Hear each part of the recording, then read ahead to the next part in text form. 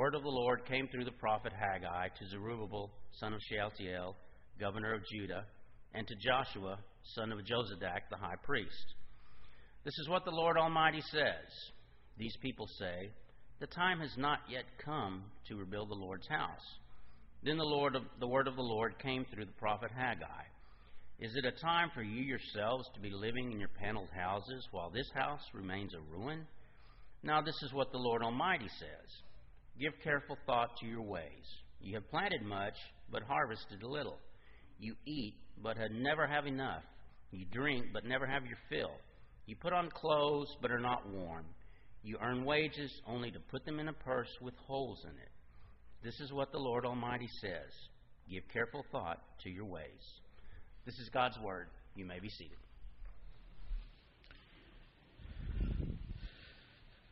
Well, as you can see, the stage is still a work in progress. And we have some more remodeling that needs to be done, some rails on either side of the stage to help with getting up the steps. And there's some wiring and some electrical and lighting things that need to be taken care of. And we're going to keep moving forward. But as you can see, it's going to be very beautiful. I like the rounded front. And I like being 6 inches taller. It took off 15 pounds. I was shooting for 12 inches, but they said, hey, we are in the study of Holy Words this year from January to December. We're looking at every book of the Bible, and this morning we're going to be looking at Haggai. Inside of the announcement sheet, you will find an outline that you can use to follow along and make notes on as we go through this study this morning. And before we jump into Haggai, let's ask God to bless us, to open our eyes and to open our ears to His Word this morning. Amen. Father, thank you for allowing us to be here, to be your children, to understand you as our Father through your revealed word, for all of the gifts of grace that come to us each day. You are mighty and almighty and pure holiness and light. And you reveal yourself to us not just righteous and holy, but as loving and compassionate and merciful. And these things, Father, change us and move us and cause worship to overflow in our hearts. We are just so overwhelmed by your kindness to us. And we pray, Father, that in all that we say, all that we do, the way that we use the resources that you have blessed us, that we bring honor and glory to your name in this community. And as we study this little and many times very unknown book of the Old Testament, Father, we're asking you to help us to see it and to hear it in ways that change us. And we ask you, Father, to do it in the name of Jesus, and all the church said. You know, they say that there are two kinds of people that wake up in the morning. There are the kind of people that wake up and they just love the morning. Can't wait for the day to begin. They wake up happy, happy, happy. And they do kind of a cha-cha-cha on the way to the kitchen to make that first cup of coffee. And then there's the second group of people that wake up in the morning and they just hate that first group, that wakes up so happy in the morning. Now, when you wake up in the morning, what is your first thought? This is the day that the Lord has made. I will rejoice, and you finish it, be glad in it. Psalm 118, right? Well, it is a great day, and it's a day to rejoice, and especially after that first cup of coffee and you get the wheels going. And as a disciple of Jesus of Nazareth, one of the first cognitive processes of the day has to be this. How will I reflect all the great stuff, all the great truths, all the great things that I know about God? How will I demonstrate and reflect that in my life that it'll be seen, the greatness of God? And we start out with those great intentions. But then the day gets into full swing. You get busy. Things get complicated. And there's 1,001 decisions that drive those intentions, those great intentions, to bring glory to God in the way that you live, in the way you respond, your emotional life, all of your affections. All of that gets shelved, even though they start the beginning of the day as great, great, great intentions. I read an article this last week. It was really a book review about two ways of thinking, what they call System 1 thinking and System 2 thinking. System 1 thinking is quick, it's intuitive, it's effortless, And this is really, when you think about it, this is mainly the way that we operate on a day-to-day basis. We think intuitively. We make 1,001 decisions without really thinking about it. We're standing in line, and the guy asks us, do you want French fries with that? And we say, absolutely. And he says, would you like to supersize it? Why not? We don't even think. We just make these decisions. It's intuitive, it's effortless, and it's very, very quick. System 2 thinking, on the other hand, is completely different. It's slower. It's more conscious. It takes logic. It's a logical process. You're thinking through all of the data, and it takes effort. And because it is slower, and because it is more logic-based, and because it is more effortful, it's underutilized. And I think that that is really the way that we operate on a daily basis. We make 1,001 decisions without even thinking about it, and we underutilize that system 2 thinking. That's why we need to hear and to heed one of the things that God says to His people through Haggai. In fact, at the very beginning of Haggai, chapter 1, He says it twice. In verse 5 and in verse 7, He says, give careful thoughts to your ways. Give careful thought to your ways. Think about what you're doing. Give careful thought to your ways. Say that with me as a church. Give careful thought to your ways. In fact, that's emphasized, that word careful, by saying it a little bit louder, and let's say it again. Give careful thought to your ways. Now, we're going to jump into this book this morning, and if you've got your Bible, you might want to open them up to the table of contents. And you'll notice in the table of contents where Haggai is located, right there at the end of the Old Testament. We're nearly to the end. And if you look to the left of Haggai, you'll see all of those books that we have covered since January. And if you look to the right, you'll see that there's Haggai, and then there's Zechariah, which we're going to look at tonight, and then Malachi next week, and then in the beginning of October through the end of December, we're going to be in the New Testament. And in 70 messages, we're going to cover the entire books of the Bible. But this morning, it's Haggai.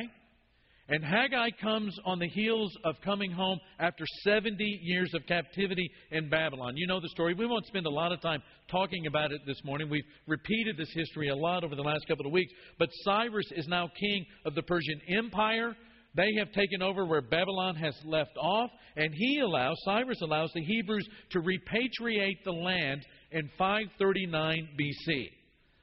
Now, you'll remember that God has told the prophets to tell the people that if you don't get your life straight, if you don't return to worshiping me and centering me as the supreme value of your life, if you do not begin to live faithfully in obedience to Torah, if you don't begin to get rid of all of the idols in the land, and especially the idols in your heart, there is going to be a judgment. And the judgment's going to come in the form of Babylon. And Babylon's going to carry you away into captivity for 70 years. And none of the repentance took hold. And Nebuchadnezzar comes, and Babylon carries these people away into captivity, and and Jerusalem is razed to the ground. Israel and Judah are conquered, and that the exile is 70 years. And then after 70 years, according to Ezra, there are 50,000 people that come back to repatriate the land. This is the first wave of exiles returning to the land.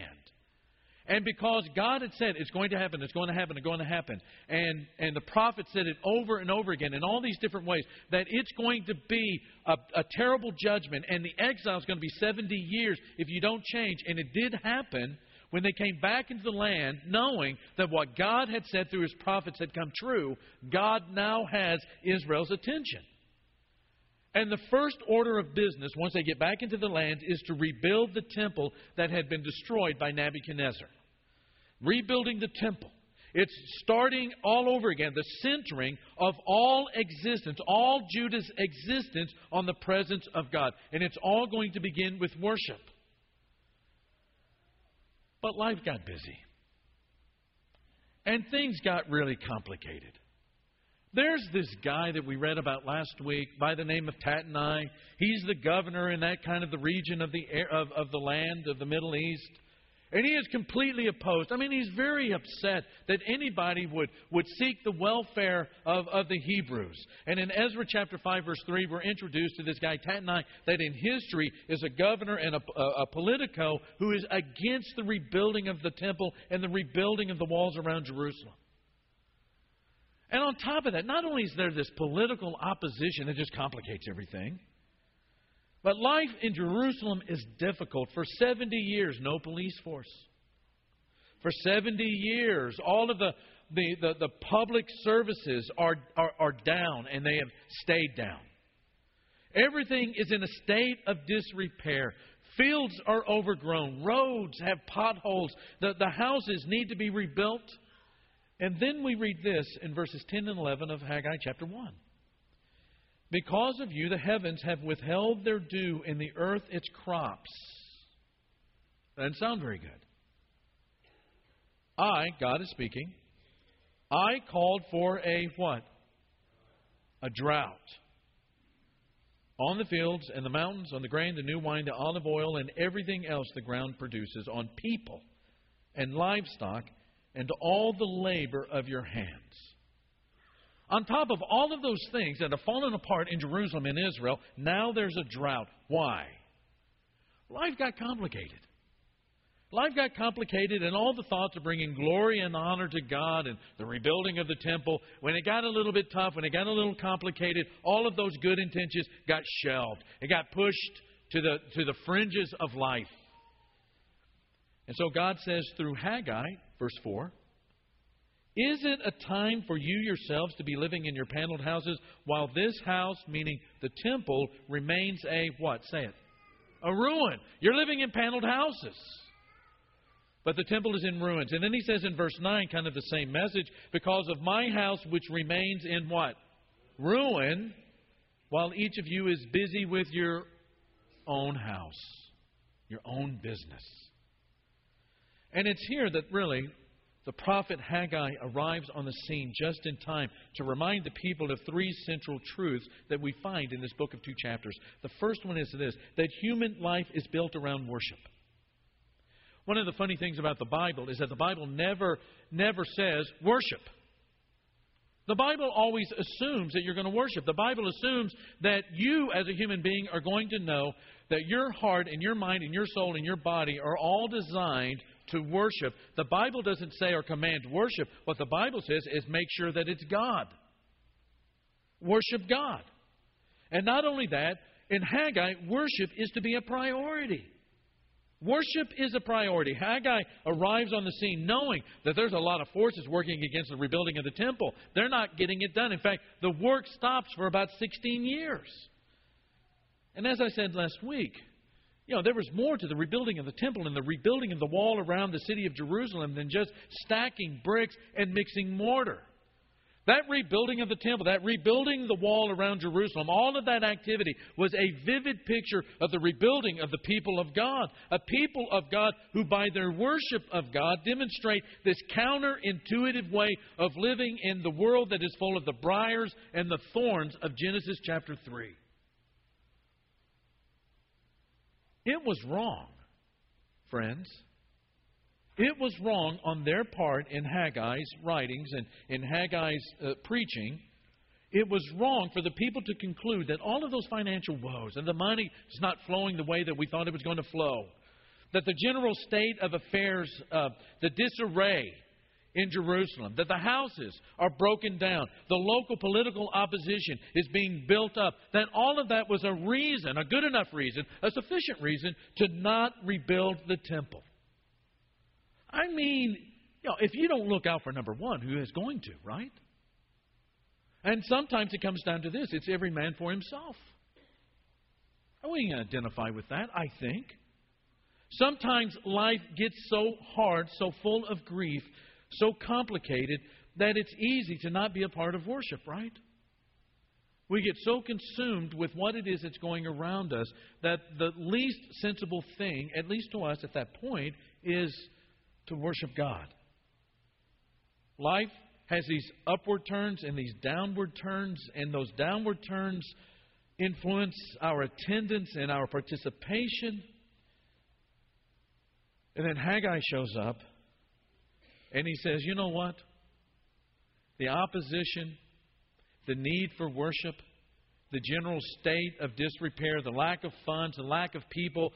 Israel is not populated very densely right now. The lack of labor to be able to rebuild the wall and rebuild the temple. Those are reasons not to not worship. Those are reasons to worship. Haggai shows up and reminds the people that all of those things that are keeping them from rebuilding the wall and rebuilding the temple are precisely the reasons to rebuild worship in their lives. And so he says to them in verse 7, this is what the Lord Almighty says, give careful thought to your ways, go up into the mountains and bring down timber, and build my house so that I may take pleasure in it and be honored. Sometimes the reasons that we think are sufficient to keep us from worship are the very reasons that should be driving us into worship. And so, worship is really that priority in life that makes the difference, that changes everything. There was this article that was written by Martin Marty a couple of years ago. I read about it in another book on worship by Marva Dawn some years back. It's always stood out to me because I thought, yes, that's the difference that worship makes in life. He says, what is it that makes worship make a difference in our life? He says, we find these answers in 4 critical areas of life. The area of identity. When we worship, we find the answer to the question, who am I? When I worship God, I'm getting the answers to the question, who am I? In the areas of loyalty. Worship helps us to answer the question of, to whom do I belong? Do I belong just to myself? Am I this autonomous, self-differentiated individual that has ties to nothing in terms of accountability, and I create life as I go? Or is there a Creator, Father, God, being, supreme value of the universe that calls me into relationship with Him, and because of the holiness and the love and the compassion, the greatness of His presence changes everything about me? How about in the area of values? The answer to the question, what is important, is answered every time we sing with Brad the songs about the great Redeemer and God creating in us a new heart. Or power. Does anybody here need a little extra strength, a little bit of extra power to kind of power through the days from time to time? When you worship, the answer to the question, how am I going to make it, gets answered every time. And until Israel answers all of those questions through the worship of Yahweh, through the worship of God, there are going to be issues in their lives at every level. So the first thing that Haggai reminds us is that human life is to be built around worship. Don't neglect worship because life gets complicated. But the second thing is human life is formed around holiness. Human life is formed around holiness. The things that we do in worship that draw us near to God, draw us into a relationship with a God who is holy. And the closer we are to that holiness, the more that changes us. In other words, worship and holiness go hand in hand. One day, some centuries down the road, Jesus tells the Samaritan woman that the kinds of worshipers that God seeks are the ones who worship in spirit and in truth. Now, we don't have time to unpack all that means. Maybe we'll get to it towards the end of the year when we get into the life of Jesus. But I think that one of the things that He's saying here, one of the signs that you are worshiping in spirit and in truth is that you draw near to God and God to you, and you are changed. Your appetites change. Your desires change. Your direction change. You're worshiping God, and that very act alone is changing the way that you live this life and relate to everything around you. You begin to be marked by that same kind of holiness. The things that break the heart of God are the things that break your heart. The things that God loves are the things that you love. You begin to be marked by that same holiness as the object of your worship, the God who is holy, holy, holy. And because the people were not worshiping, they were not living again in a holy way. And Haggai asked them some questions to bring again to their mind and to their remembrance all that the Old Testament Scripture, that Torah, had spoken about in terms of the way that they are to live their life in light of God. And so he says, this is what the Lord Almighty says. Ask the priests what the law says. If someone carries consecrated meat in the fold of their garment, and that fold touches some bread or stew, some wine, olive oil, or other food, does it become consecrated? That is, does it become set aside as holy? And the priest answered, no. And Haggai says, absolutely, you're right. Then he said, if a person defiled by contact with a dead person touches one of these things, does it become defiled? Yes, the priest replied, it becomes defiled. Then Haggai said, so it is with you. So it is with this people and this nation in my sight, declares the Lord. Whatever they do and whatever they offer there is defiled. Somehow their rubbing shoulders with God in worship had so little effect, so much superficiality to it, that it did not affect the way that they lived. And so Haggai is challenging the people to connect worship with their lives. To not be hypocritical in the sense that you declare God to be holy, holy, holy, and that we are His people, and yet we do not live that holy, holy, holy kind of life. And then the last thing that he says is that human life has a future hope. Human life has a future hope. The last 3 verses of the book. And when you think about it, there are times when life gets really complicated. And there are times when it's not just complicated, but it gets difficult, it gets painful, there's suffering, there's grief. It's hard. You feel tired. There's not enough energy in your body to get it through the day, it seems like, for extended periods of time. It just gets tough. And that's why it's such a positive thing to know over and over in Scripture that human life has a future hope, that life needs hope to be able to make it. And so here's this Zerubbabel. Zerubbabel has led the people back, but he's in a tight spot. He's a political guy, and he understands politics, and he understands the difficulty of trying to be the governor, or the newly appointed governor of this particular part of the Middle East. It's hard to politically fulfill his role as the new governor of Israel because he doesn't have a budget. How are you supposed to operate a government without a budget, without finance, without taxes, without money coming in? There's no revenue. Doesn't have an army to protect the people. Limited resources to meet the expectations of the people. And you know what's happening here is he's looking at this thing in a very political, very tangible, mundane way. But the fact is they have not been worshiping. And so when it comes down to their identity as the people of God, it's not really happening for them at the level that God expects. And Haggai is challenging them to because they're not worshiping. And they don't truly see who they are. And the loyalty and the values are all askew because worship is not happening the way it's supposed to. And the power.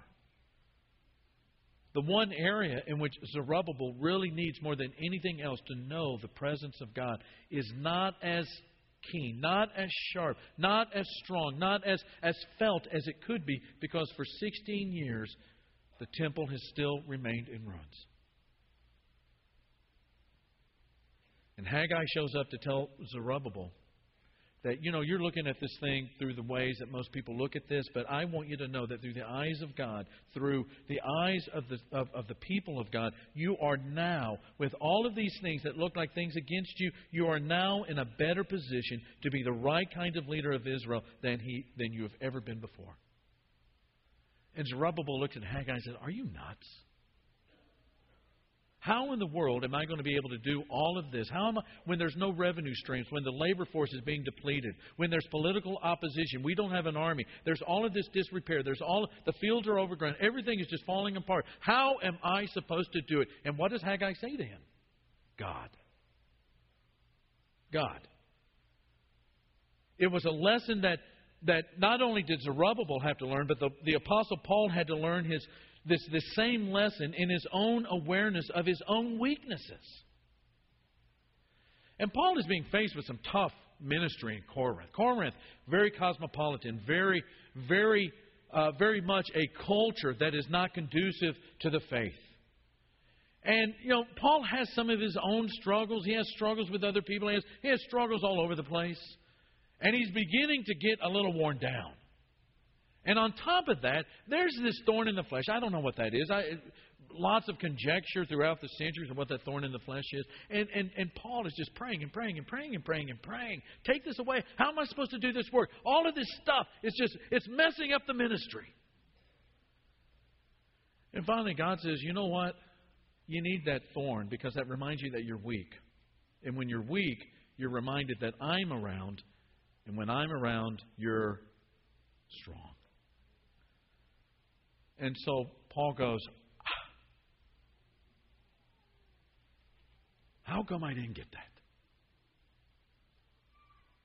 Well, maybe Paul had started operating because things had gotten so complicated.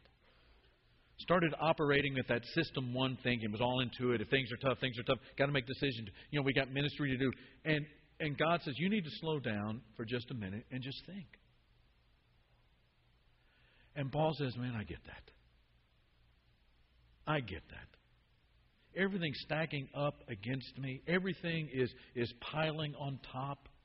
I'm realizing more and more and more. Not only am I getting older, but with my own strength, I'm not able to do this. And then you know what I think Paul began to do? Because he's probably by himself when all of this is happening. I think he begins to sing.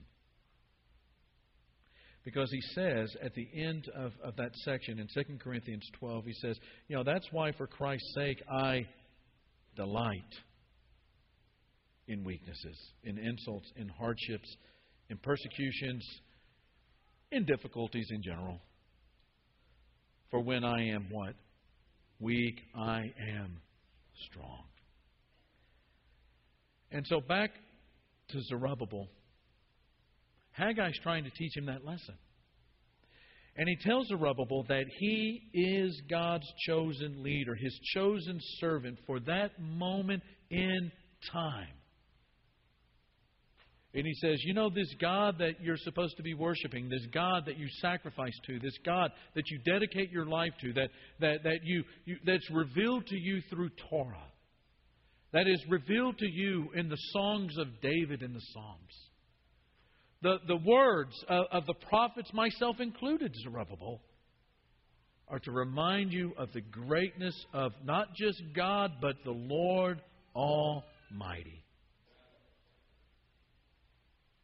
And then maybe somewhere in the back, he says, you need to think about something that Jeremiah said. Back in Jeremiah chapter 22, where God tells the king Jehoiakim that he is going to remove the signet ring from off of the king's hand. And the sign that is so is that Judah is going to be destroyed.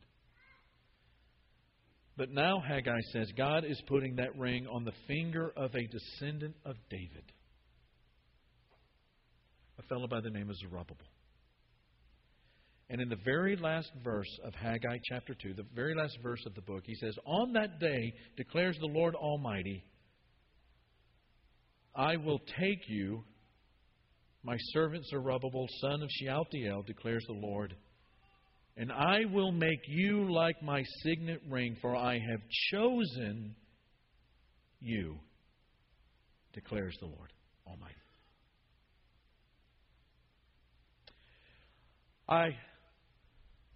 I cannot imagine, since I wasn't there, the effect that had on Zerubbabel. There's always something powerful that happens in somebody's life when they realize that I'm really not weak. I'm really not outnumbered. God and another disciple of his is always a majority, right?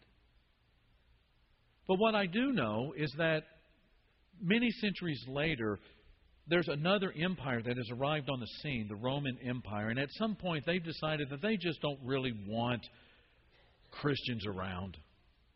They don't really understand them, but what they do understand, they don't really care for all that much.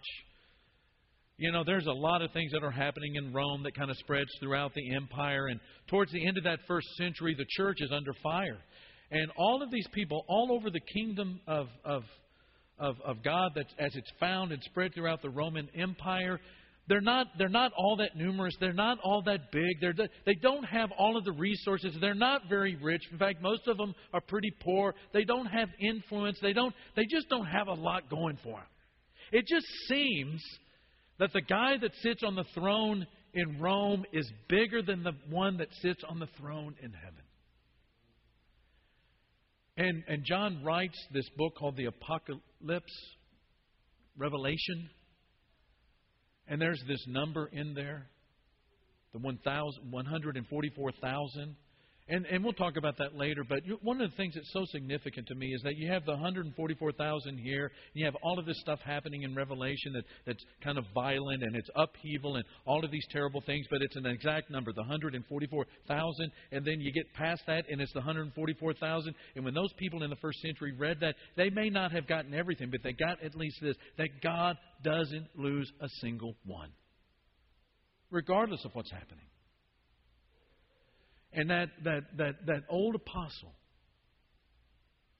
Peter, is writing at a time when, persecution, not looking all that, the escape of is not looking all that promising. And he says, the one that called you is holy, who says, I am holy, calls you to be holy as well as a people. And he says, don't be surprised at these persecutions. Don't be surprised of all of these things that are going to break out into your life. And he says there in the second chapter, he says, you know what you are? You're a royal priesthood. A chosen people. And I think that there was just something so galvanizing in the church when they read that letter. And Peter is reminding them of who they are. That all of these reasons, the empire strikes back. The empire bringing the hammer, the empire bringing the anvil down on top of them, the Hebrew pushback on the Christian church, all of that was happening, that might force them to go underground, that might force them to relinquish worship. As they read that letter, they were reminded that God has chosen them. And that God is good for all of His promises. And that every promise in Jesus, in the Messiah, is a yes for everyone who trusts. And that regardless of how life gets complicated, that when you think very deeply on the promises of God, it not only changes you, but it causes you to want to rise up and worship. Brad's going to lead us in a song right now. We have this time as an invitation to anyone who needs to respond to God. It may be that you've not been living your life at the level that Haggai would challenge you, or any of the apostles or the Christian writers would challenge you to live your life. And you know that, and you need the prayers of the congregation, and you want to make that right. This is one of those times to do it. Or it may be that you do feel overwhelmed with the complications of life, and you know that you don't have it in your own power to make a difference. And you're realizing, as you go through God's Word, that it's God who not only can make a difference, but wants to make a difference. And that can happen this morning. We're going to have a couple of our shepherds down here at the front. If we can minister to you in any way, through prayer, through encouragement, by helping you to find yourself becoming this day a child of God through baptism and through faith and through confession and repentance, we want you to come down and talk to these men as we stand and praise God together. Years I spent in vanity and pride, caring not my Lord was crucified, knowing not it was for me He died, and Calvary